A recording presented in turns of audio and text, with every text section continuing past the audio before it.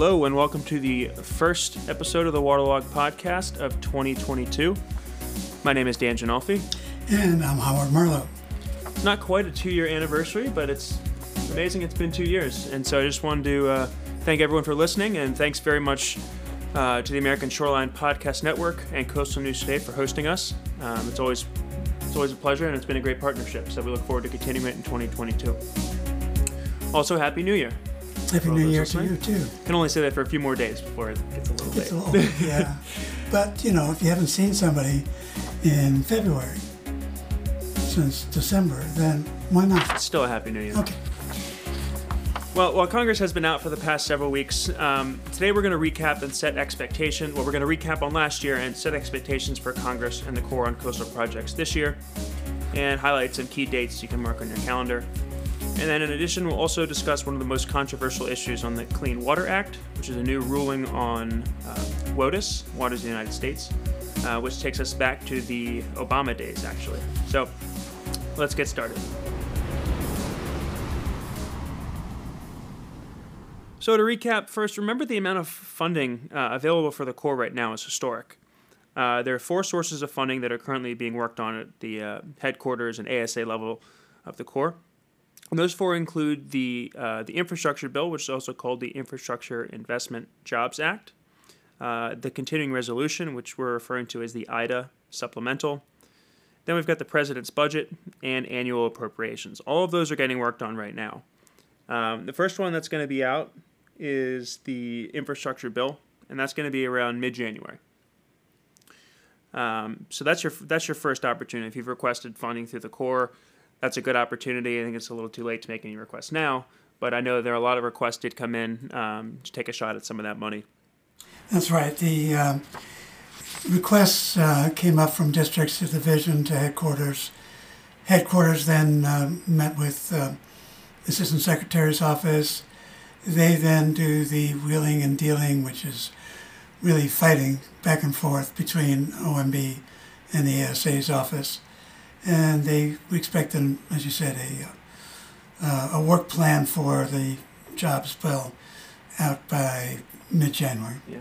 And if you're looking for money, take a shot, because if you don't get into one or the other, you've got 2 other options. Exactly. So now's the time to shine. It was no harm, you know. The infrastructure in particular, that bill provides major funding for resilience and shore protection projects, which is great. I think it's just a tremendous opportunity.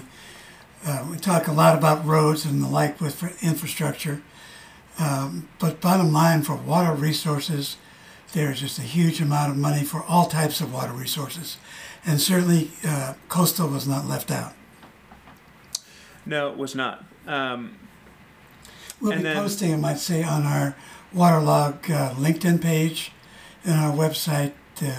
When the work plan does come out for that, we'll be posting. We'll be alerting folks. You'll be the first to know. So the next up is the expiration of the continuing resolution, which is February 18th, and that also coincides with the end of the NFIP authorization. And I expect that program to be extended via a hard and swift kick of the can as far as they can possibly punt it. Yeah, in terms of NFIP, Congress has shown no guts. Doesn't make any difference what administration, who's been in control, what party's been in control. Nobody has the guts to actually do the kinds of reform that everybody agrees need to be done, but they're not doing it because it would have some blowback from some policyholders. Policyholders are already going to be providing enough blowback as NFIP 2.0 goes into effect for current policyholders sometime in April. April, yep. So when that hits, you know, there's enough going to hit the fan with people saying, oh, my policy premiums are increasing, that Congress won't want to even touch NFIP. So if they kick the can down the road for 2 years, they would be doing themselves. Well, I mean, just as an aside, you know, it's okay. If you don't want to recognize climate change, fine. But there's a fine group in New Jersey Coastal Coalition. And one thing that, whether you agree with climate change or not, is they all are experiencing flooding. Right. Whether you believe that it's caused by greenhouse gases or whatever, that when the water's there and it's 2 feet at your doorstep, it's flooding, and you acknowledge that it's there and that it's far more than it was just a few decades ago. Exactly. Actually, you can go back a decade and say, what we're experiencing now is far more than we were experiencing 10 years ago. And look at that 10-year decadal experience and saying, hey, either what they're saying is the reality. They know that sea levels are rising. What NFIP maps don't recognize is they're based on the past and past experience.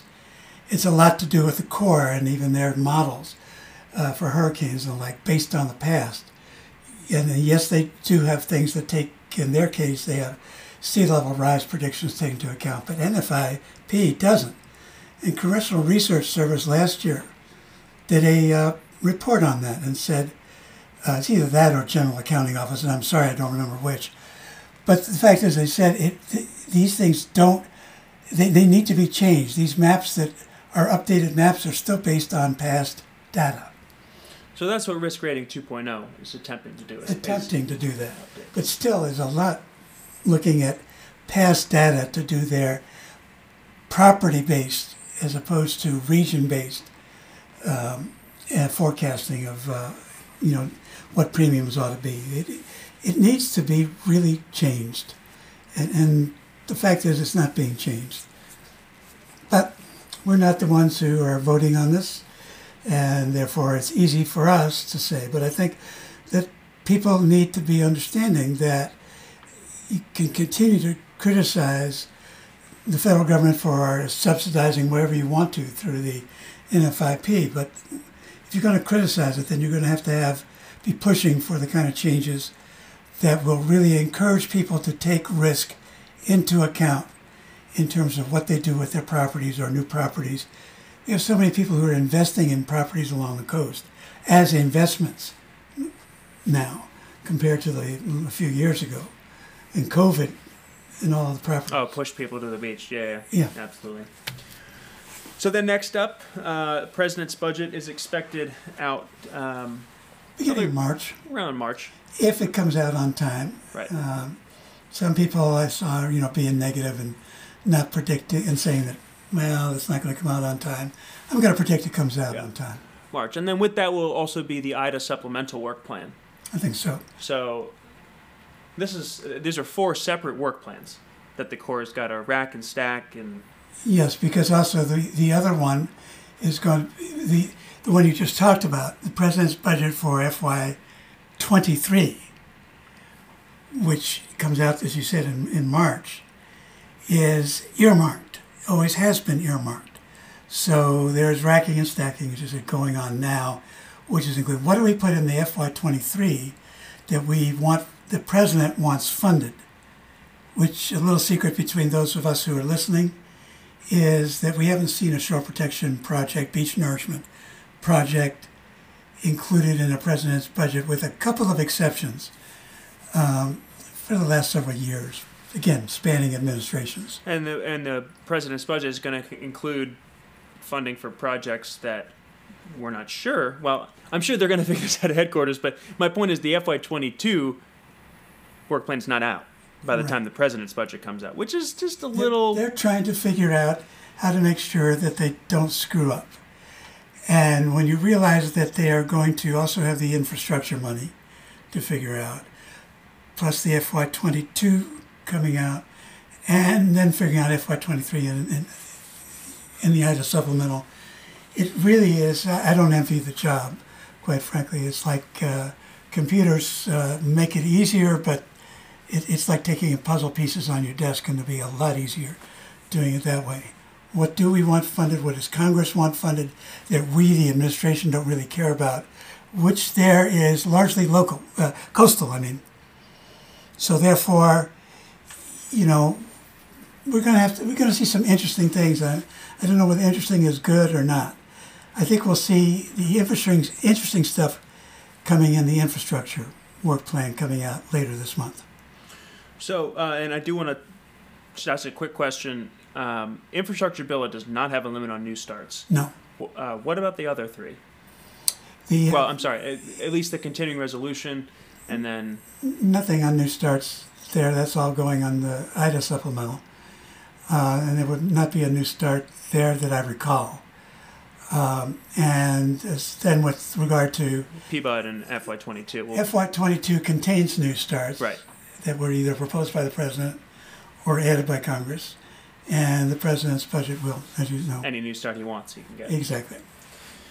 So if all goes to plan and Congress can get together and pass the energy and water development bills by mid-February, we can expect to see an FY22 annual work plan around April. Yeah. And around that time, discussions on WRDA will also begin. So things are kind of moving in a predictable, somewhat confusing, albeit, but predictable for the next few months. So another note that the Section 7001 report for 2021, which was held up at OMB, has finally been released. You can find that on the Corps website. That has all of the recommendations the Assistant Secretary makes for inclusion in WRDA 22. So it's an important document, assuming Congress limits itself to putting into WRDA 22 only those things that have been in the Section 7001 report. So the next date to throw on the calendar would be 2022 Section 7001, and I think that's a little too far off because that'll start next August. Well, the 20 depends how we count years here, but the one that was due last February is, as you said, recently came out.